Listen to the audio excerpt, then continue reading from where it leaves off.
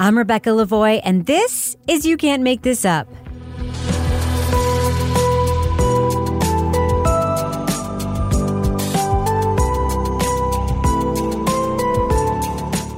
You Can't Make This Up is the podcast where we uncover the true stories behind your favorite Netflix documentaries and films.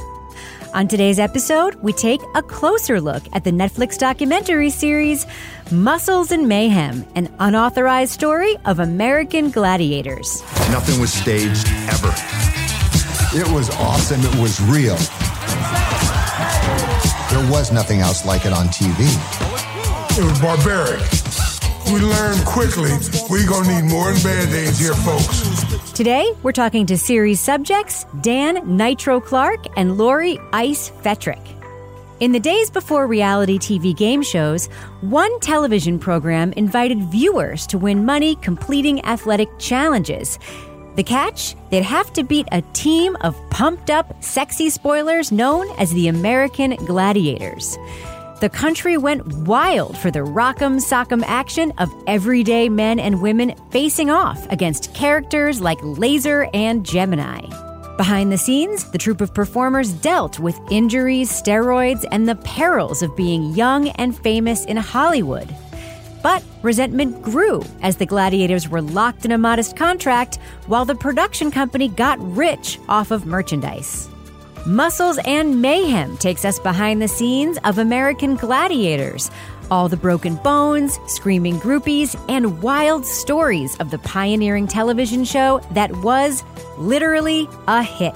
My favorite part about being Nitro was the idea that I could go out and I could enact violence on people in a structured setting and get paid for it.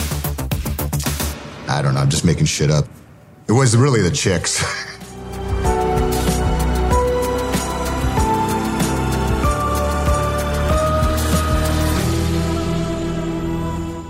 And I'm joined now by former American Gladiators and series subjects Dan Nitro Clark and Lori Ice Fetrick. Welcome to You Can't Make This Up. Thank you for having us, Rebecca. I appreciate it.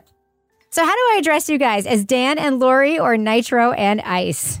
I prefer to go by Dan, but, once in a while, if a Nitro slips out like it did when we did the Ellen DeGeneres episode, that's fine. You're Lori, I'm assuming? I'm the same way. You can address me as Lori, Ice, it doesn't matter. It's all good. I'm curious, what was the pitch from the filmmakers that convinced you to take part in this documentary? Well, it was actually the opposite way around. I went and pitched Netflix based upon a book I wrote 10 years ago called Gladiator, True Story. Royd's Rage Redemption. A producer called me and said, "Hey, I think your book would make a great docuseries." And I'm like, "Great." And he goes, "We have a meeting next week at Netflix." I'm like, "Oh." He goes, "Can you come up with a pitch?" And I didn't have anything at all. And I said, yeah, I got it. So I basically took Michael Jordan's The Last Dance meets Tiger King and came up with a pitch based upon that, with American Gladiators being the backdrop. So then I became producing partners with the people who called me. Then we went out and pitched Jared Hess and Tony Vianucco to come in on the show. And Jared Hess, obviously of Napoleon Dynamite fame, was a huge American Gladiator fan. So I pitched him and go, "Here's what I think what the take is. This is what it's about. Here's the episodes." And he said, "Look, this is great. I want to bring a guy in named Tony Vianucco who just did this film called In Football We Trust that won an Emmy. He's really great on the drama and connecting the story." He goes, "I'm going to make it as funny as shit, but he's going to bring some levity to it." So then from there, the first person I called was Ice. And I said, "Ice, I'm going to do this. I need you here."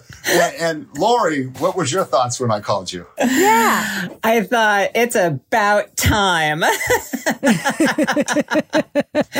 This documentary, it needed to come out. It needed to be told. We had a blast, obviously. So we needed everybody in the world to know how much fun we had.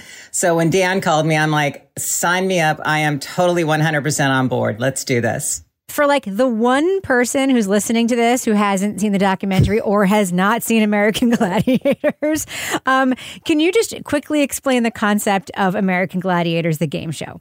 Ooh, really quickly, it's for me personally, it's like Davy and Goliath. It's the weekend warrior that wants to go up against the gladiators. Dan, actually, I hate to throw this to you, but you're a little bit more, you know a little bit older? more about that. But I mean, I'm older, more wrinkled. I was there a little bit before. You just call me old. Call me Grandpa yeah, exactly. Nitro. You were there before me. You were there in the first 13 episodes, so therefore you know exactly.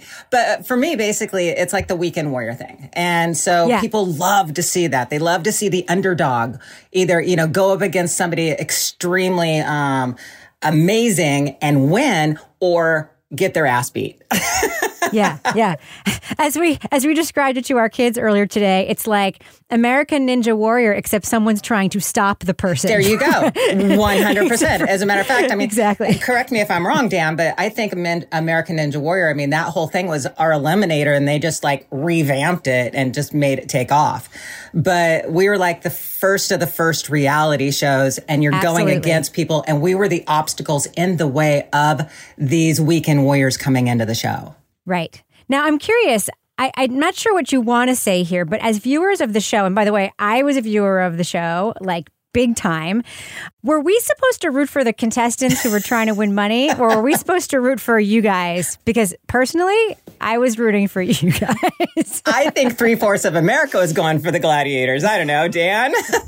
I think if you had a dog in the fight, like if it's your brother, your uncle, your cousin who was competing, that's who you're rooting for.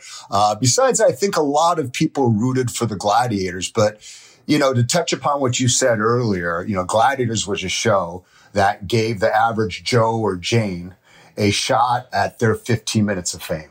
They had Wheel of Fortune as a game show. They had Jeopardy for the people who were smart, but they didn't have a game show for that person who was an athlete who still felt like they could compete, but didn't have a stage or a venue to do it. American Gladiators has ordinary folks fighting against futuristic warriors. Without the contenders, the gladiators would have been nothing.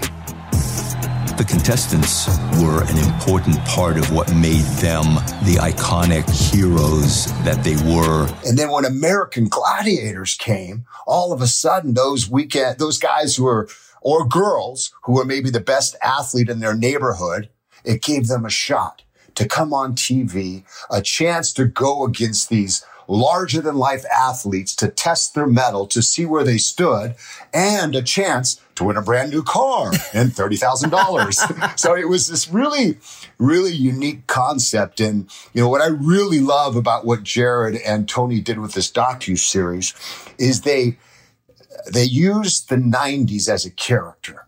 When you watch this docuseries, I mean, as you watched it, it transports you back to the 90s. It's a nostalgic romp through that time. It's exciting. It's fun. Yes, you saw that there was sex, drugs, rock and roll, but there's also, tragedy. But what I love, out of that tragedy comes triumph. So I'm just so excited, and I'm just so happy. And I think it's so good. And the animation, right? Oh, right, Rebecca? Can you talk about the animation? The animation looks like Super Friends animation. It is incredible and funny, and I'm not sure whose idea that was, but we've watched a lot of docuseries in the last couple of years that feature animation in different styles, and I think this is my favorite animation that I've seen. So when did that come into the process, that style of animation was going to be used for the series? So when Jared and I were talking back and forth and, we're pitching, going back over ideas, he said, Dan, I want to do animation. And my first thing was like, what? That's weird. And then there's a story I tell in the docuseries about when I went out with Zach. At least in my mind, I was going on a date with her. And I had told Jared that story. And it's a story where I take her on a date, and we go back to my apartment. We're walking up the driveway, and she has her legs wrapped around my waist. And she whispers in my ear, because I'm giving her piggyback, she says, do you want to see how strong I am? And I was like, yeah, let me have it. She starts to squeeze her legs. And the next thing I know, the world starts to go black. And I'm like, I can't breathe. And I'm like, and finally, boom, she was so strong. And I remember it scared me. And so he knew that story. So he says, we're going to animate that. And I'm like, oh. And he says, do you remember Total Recall with Arnold Schwarzenegger, where his eyes start to bulge out of his head? So he says, when you drop to your knees, your eyes are going to bulge out like that. Then he showed me a slide for the animation. I said, oh my God, I get this. That's so fantastic. Instead of doing what we see in a lot of docuseries as recreations, he came up with that genius idea to animate it. And we did it in what we call a He-Man style of the night. You say Super Friends, but it's the He-Man style, which really fit the air. And he took things that when we talked about, I never thought would be funny. We talk about, there's two gladiators who got into a fist fight in the middle of Main Street in Palm Springs. And that story is in my book. And when I tell people, it's a vicious story. But the way Jared and Tony animated it, where you have these two buff guys, punching it out, and there's a thing of dust. Then all of a sudden they stop and they catch their breath and they go back beating each other up. He took something that was dramatic and found a way to find the humor in it. So it was a fantastic choice. Now, I'm curious, Lori, hearing Dan tell that story through the lens of how the animation came to be. At one point in the documentary, you kind of called bullshit on Dan saying he wasn't a ladies' man. He wasn't. Thanks, Lori. I've never dallied with, the girl gladiators. I'm going to call bullshit. I'm sorry.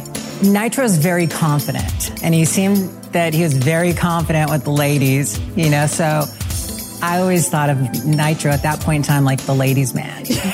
Do you stand by that assertion? Dan was always a ladies' man. I just like to tease him that he wasn't, because he was so cocky back then that, of course, he was just like, I'm the man, and everybody's like, there's Nitro. So I would always tease him that he wasn't. I may have been a ladies' man at that time, but I was never your man. How come? I wonder. Because you were just not my type, baby boy. Yeah. What do you mean, Lori? Well, I want to ask about the first season in a second, because that was quite the story of how the first season came to be. But Lori, as Dan mentioned, you were a later addition to the cast. What was your impression when you were walking in to the American Gladiators? When you met Dan, when you met the other people, and maybe when you had seen some of what had gone on in the first season of the show. It was really interesting walking into the set. I was really blown away by it, to be quite honest with you, because like Dan said before when he was talking about this was a stage for contenders, like, athletes that if they didn't have something to go to, this was it. Well, for me, it was basically exactly the same way. I was an athlete and I wanted to go pro in so many different things, and I didn't have that opportunity. So therefore, when Gladiators came around for me, this was my opportunity to go forward as not necessarily a pro athlete, but the Gladiator, which to me was like the next best thing, if not better at the time.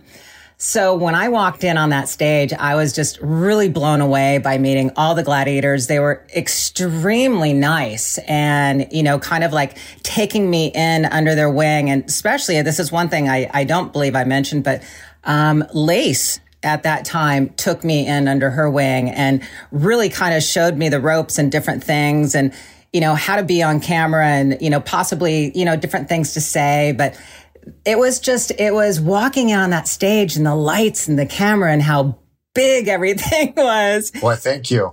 Well, again, see, this is working. I get it from him.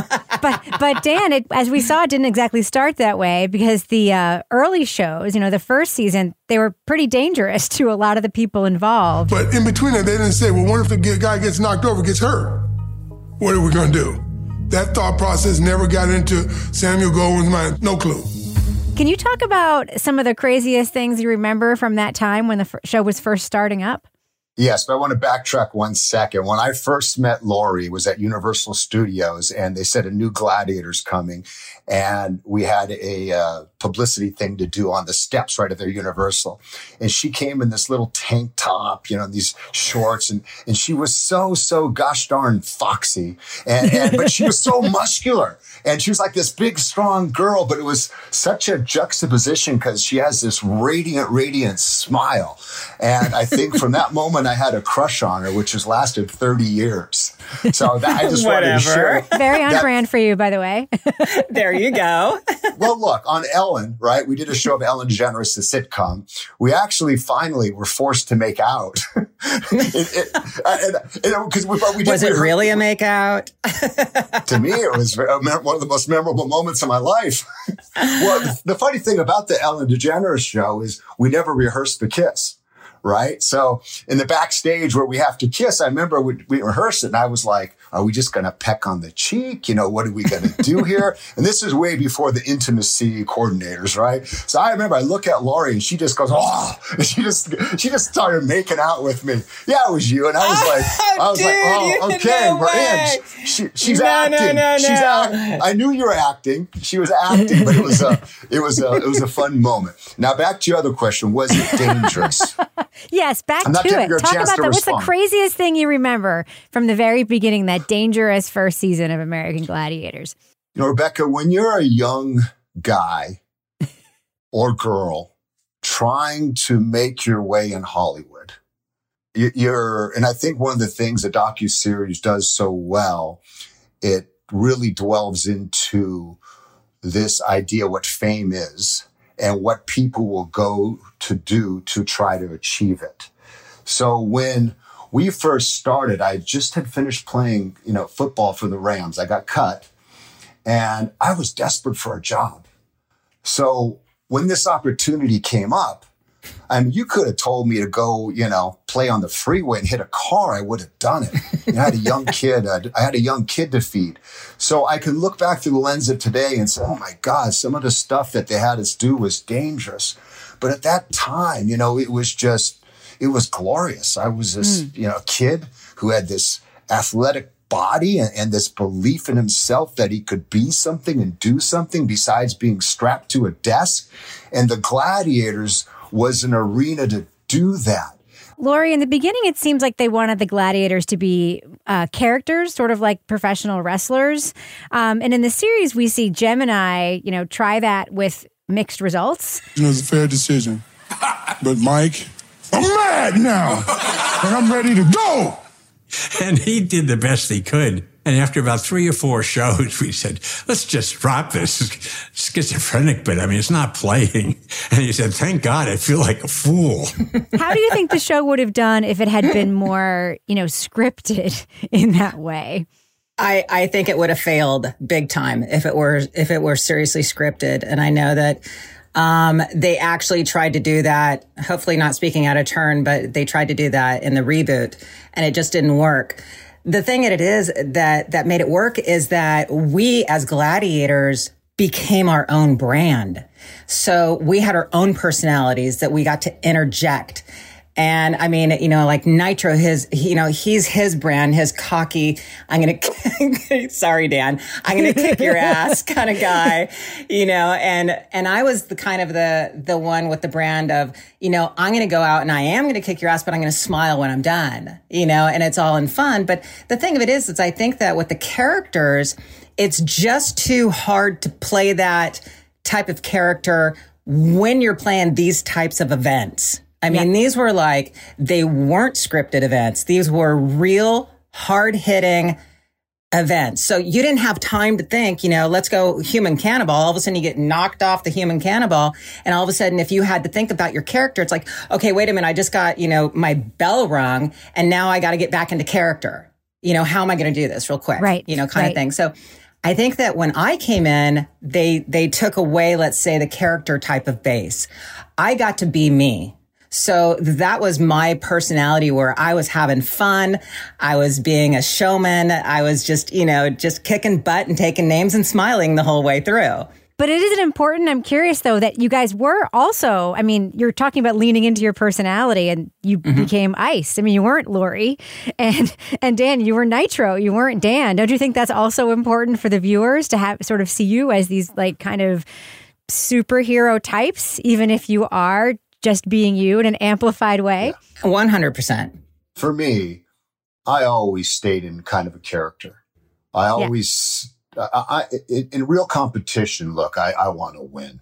I am really, really competitive, but I'm not arrogant in the way like I would shove a guy after he win, or I would say something like, did a pretty good job for a little man. You know, that's just not me, who I am in real life.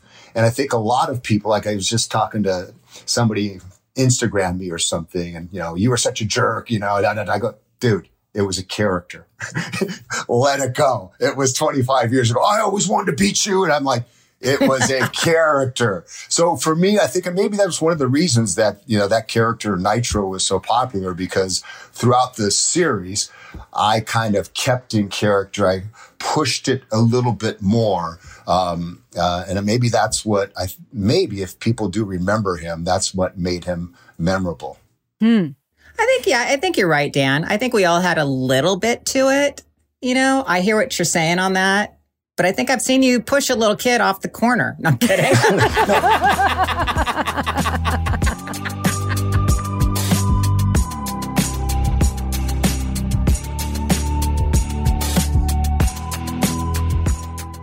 Speaking of wanting to win, I have to ask you this question.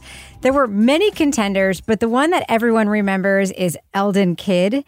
He's been called the dirtiest contender who ever played the game. And I'm wondering, Dan, is that fair, or are you being too hard on Eldon Kidd? Yeah, I know we covered this in the docuseries. And, you know... And he's in it, by the way. Yeah, he's definitely... And I talked to him not too long ago. You know, I told him to come in, and I just said, look, you got to come in. And you know, the funny thing about Eldon, a lot of times these cold-blooded killers, and I don't, you know, in the athletic sense, they are hidden behind this, oh, shucks, how you doing, sir? Life's, you know, personality. And he was the kind of guy that would do that. Hello, good sir. And then just like, bam, punch you in the balls, you know? He was just that kind of guy. Did I hit your scrotum, sir? I'm really sorry, sir. Oh, well, shucks, I won't. I didn't mean it. And all of a sudden, next time, bam, right in the neck. Did I hit your neck, sir? What if he gets hurt? What if he bleeds? And the guy said, if he bleeds, you're on the show. So, short of cash, wanted to be on the show, and I gave him an elbow to the nose. And he bled, and I was sorry somewhat, and they put me on the show. A great guy, but just a dirty competitor. And, you know, looking back at it in all these years, it was just, you know, a lot of fun to have him on set and to visit with him and to have him tell his part of the story. And admit, by the way, that he was a dirty player and lied on camera about what he didn't know he did. Yeah. I'm curious, Lori, there was this cascading effect from Eldon's appearance, you know, after he used that illegal forearm to hit Titan in the cannonball. Titan went into this off-camera rage, which led to the producers' concerns about steroid use. And Lori, this seemed like a moment that could have broken the show, right? Not necessarily. I mean, I don't want to, honestly, when it comes down to the whole steroid use, I mean, it's so blown out of proportion, I think. That's coming from me personally. Yeah. Mm-hmm. It's just, again, it's so blown out of proportion. It wasn't like that. I mean, you go back and you look at all these different, you know, television shows and wrestling and football, baseball. I mean, this is what was happening in the 90s.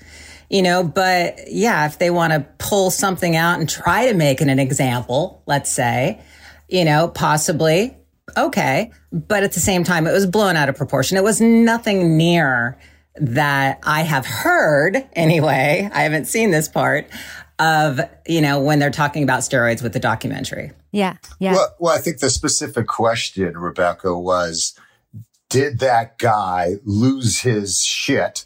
And did he chase the referee up into the stands? And the answer to that is 100% yes. And for a lot of people on the set, it was a scary moment when you see a large man who's angry charging into the stands. Now, whether that was fueled by steroids, as Lori was saying, is we don't know. You know, we can speculate, but, you know, I've never slammed testosterone into his ass, so I don't know. The producer said, look, we can't have that regardless of what is fueling him. You can't go chase a referee in the stand, so he got fired. And I do commend you both, by the way, for your candor in the documentary. Dan, your candor. I mean, you talk about your own experiences. And Lori, in the series, you also talk about how producers instructed you not to reveal your sexual orientation, being gay. It may be hard to understand this in 2023, but, you know, coming out in 1990 as gay on television would have been seen to be very radical. I mean, Ellen DeGeneres at that point, right, was playing straight in her sitcom. Right. Did it feel like a no-win situation for you? I mean, at the time in the 90s, you're right. I mean, a no-win situation. Johnny Ferrara, our creator, he basically told me, he pulled me aside and said, I'd really appreciate it if you didn't bring your girlfriend on set. That's not the image we want to have. And if you saw the glare in my eye looking at this man when he said that to me, I think that's probably the first that I felt, you know, how dare you? Everywhere I looked, it was like, no, you can't do that. You can't come out. It's not the right time. It will kill your career. They will fire you. I mean, I heard it from left and right and everything else. And so it was an interesting time back then. So I learned personally just how to deal with it. And everybody wanted, let's put it this way, my teammates wanted me to come out and it was going to be okay. Producers, directors, people in, other parts of the industry. It was a no-no. So you're right. It's funny how things change being here in 2023, how it's like the thing to be now, you know, and then some, to where you can't even, it's hard to imagine back then to where it's like, what? You couldn't be gay? You couldn't bring your girlfriends? And no, you could not. It was not the time. And we have evolved very much, thank God. The funniest thing, what was on Ellen, right? You had two gay women fighting. Right, that's true. And then there was Dan. Because if that was done today, Lori, how would it be done, you think? It would be a different plot line. It would have been a completely different thing. But the thing of it was, it wasn't that I wanted to flaunt my sexuality. That wasn't it at all. It was just don't tell me no, I can't. Right. See, that was the big thing. Right. Well, it's literally discrimination, so I don't blame you. So, Dan, I mean, you talk a lot about your backstory and some of the pain you experienced growing up in the documentary, and I'm wondering, you know, did you expect to get that personal and reveal so much about yourself on camera? Of course he did. You know, I look, I wrote the book, 7-8 years ago. And again, that was a deeply personal book. And I think that's what made it interesting for a docuseries to base it upon, because it was a lot deeper than, hey, we're these guys running around wearing spandex. Look at us. And my goal for this docuseries was to tell something about the human condition, something more and deeper than just, we wore spandex, we oiled up, we kicked people's asses. And I remember saying this to the directors and to Netflix when I was pitching them, because I said, I also think that this docuseries, in a way, it might be too sappy that it's a love story. The through line of it is a story of self-love and acceptance and the need for change when we realize the emptiness of obtaining a false dream. I have this belief that the ones that are hardest to love, they're actually the ones who need it the most.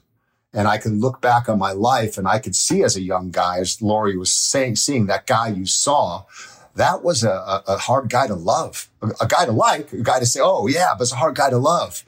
Because I had this brokenness inside that believed the more success I had, the more the crowd cheered for me, and the more I was loved. And then when I got really famous, and when that applause and that cheering didn't fill an emptiness inside of me, there were just nights I found myself high out of my mind, just drugs, crying on the floor. And that's when I knew I was in trouble. I needed to change. And that's when, I raised my hand up and said, look, I need some help. So The pinnacle of the Gladiators' popularity seems to have been during the American Gladiators tour period. So you traveled as a group by bus across the country. And in the documentary, viewers are told and led to believe that it was pretty debaucherous. Lori, what was it really like? Okay, so here's the thing. I'm the one that had the camera. You know, I don't know why. Thank God we didn't really have cell phones back then, you know, to actually videotape every little thing. But I was the one that brought the camera and I wanted to document everything. I was wondering that. Curious. Yes, exactly. I'm the one who brought it. So I'll be honest, I probably was picking and choosing some of the moments, you know, of, ooh, I got to get that. Ooh, I got to get that. This was like, okay, let's say maybe 3, 4, maybe 5 times out of 6 months, you know, that certain things happen. So of course it's going to look as though that, you know, there was orgies and everybody was hooking up with one another and drugs and. Wait, there wasn't? Are you saying there wasn't? Are you going to deny this with me well, right not here? Every night, don't forget, Dan. I'm here. Don't forget I'm here. We were like little kids. I mean, we were all living together in this tour bus, and we had parties on that bus. There was striptease contests on that bus. There was groupies following us, girls flashing. I think then it made sense that we've hit the big time. So no, it wasn't like that every single night. Did we have the time of our life? Absolutely. We were like rock stars on the road for 6 months in a bus. Things are going to happen. We're going to entertain ourselves. And yes, you get to meet all these different people's, you know, from, you know, how many cities did we do? 106, Dan? No, like 130. Wow. 130, something like that? Yeah, over 9 months, yes. 100%. We had the time of our life, but no, there weren't orgies and there weren't drugs and everything like all the time. Was there? Yes. Once in a while. Once in a while. And wait, let's retract that. I wasn't involved in an orgy. Were you, Dan? Only in my imagination. No comment. Yes, he has to think about it for a moment. No. Look, you know, it's a young man, you know, traveling across the world. That's a yes, Dan. That's a yes. Exactly. Okay, and think about this. Let's not go into the big, long story, Dan. I'm not going to. Here's the thing. It's like... Wait. I don't want to glorify that type of lifestyle because... There's no glorifying. It's just telling the truth of what it was. In the moment. But I can look back and, you know, I'm not that man anymore. And I can see that, you know, it was, I wish I would have been a different man in some of those times and places, but I wasn't enough of a grown up at that time to understand that. Yeah. Oh, let me ask you something, Dan. Would you have changed it? I wouldn't have. Would you take Not it for the back? world. I wouldn't change a thing. You know, Rebecca, I wouldn't take back the whole experience, right? Yeah, but you know, maybe a few of those nights drinking and I would have taken some of those back. Yeah. That you can't remember? Because, you know, a lot of that stuff, I remember Steve Hannenberry was talking to me about a few things that we did that were, you know, kind of risque. And I'm like, was I there? And he's like, it was you. And I was like, I don't even remember. So it was part of your life, Dan. It was part of growing up. It was part of getting to know yourself. It was part of being in your late 20s, early 30s, the best shape of your life. You had everything going through your system. Exactly. It has nothing to do with who you are now. But back then, we were at the height. And so, of course, we're going to have fun. Wouldn't take back a thing. Wow. So I have to ask, you know, in a way, seeing firsthand all that popularity and fame and those financial benefits, you know, there is in the documentary, it shows it sort of signals the beginning of the end for the original lineup. You demand a renegotiated contract. The Samuel Goldwyn Company fires you. Looking back, was getting those percentages on action figures and mac and cheese boxes and merchandise, was that the hill that was worth dying on? I'm going to answer that real quick, Dan, if you don't mind. And that is, yes, I feel as though we were slightly taken advantage of when it comes to that kind of toy lines. Nintendos, I mean, you name it, we had it with our face and everything on it, and we weren't getting one red cent.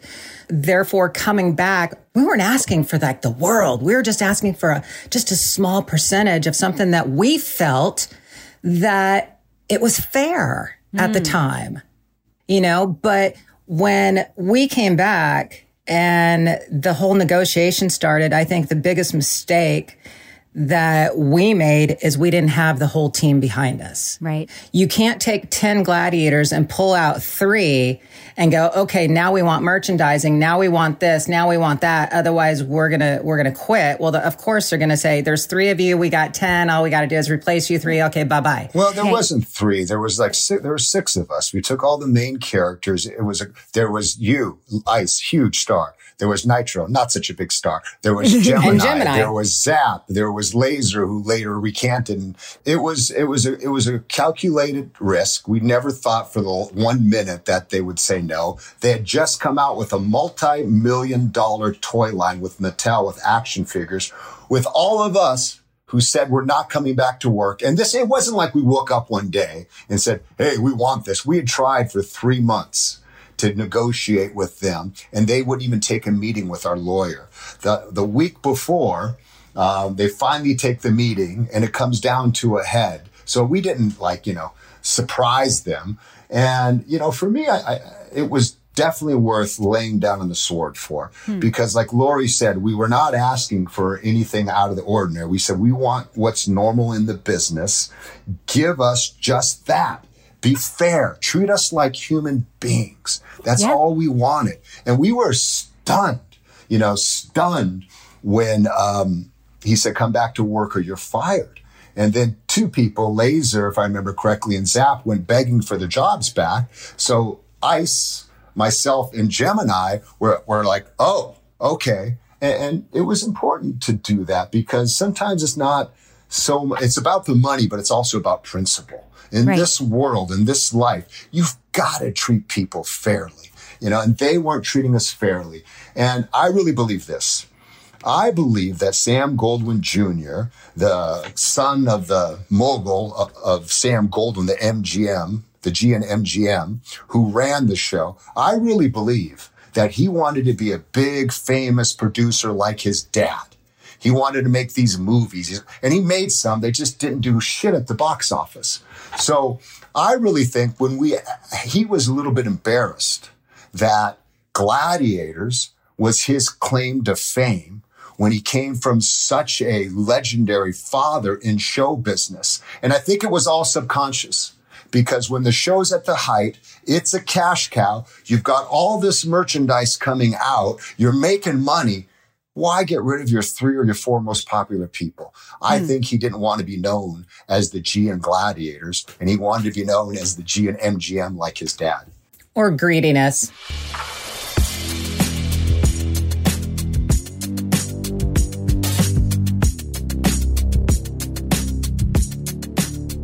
A lot of the media coverage at the time, which we see, bemoaned American Gladiators as this sign that American culture was on the decline. I'm curious, Lori, what do you think the show's legacy actually is?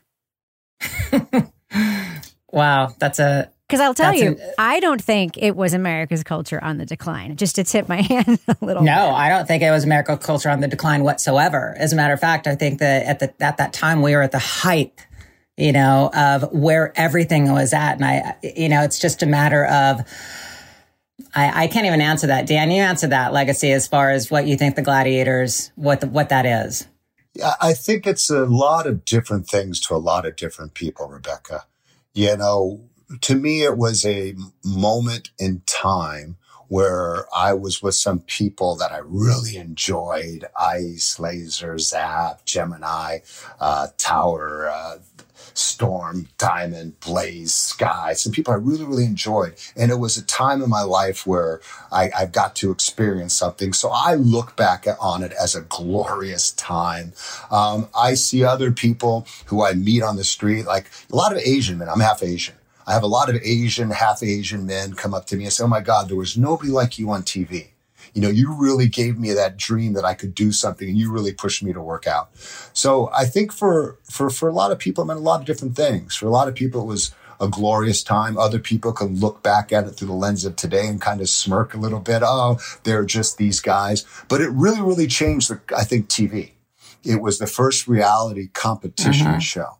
And from American Gladiators, like Lori was saying earlier, spawned Ninja Warrior, spawned The Rock, spawned Lava's, like the Netflix show Lava's Hot on the Floor. So it would really birth a new type of TV. And, I'm proud of it.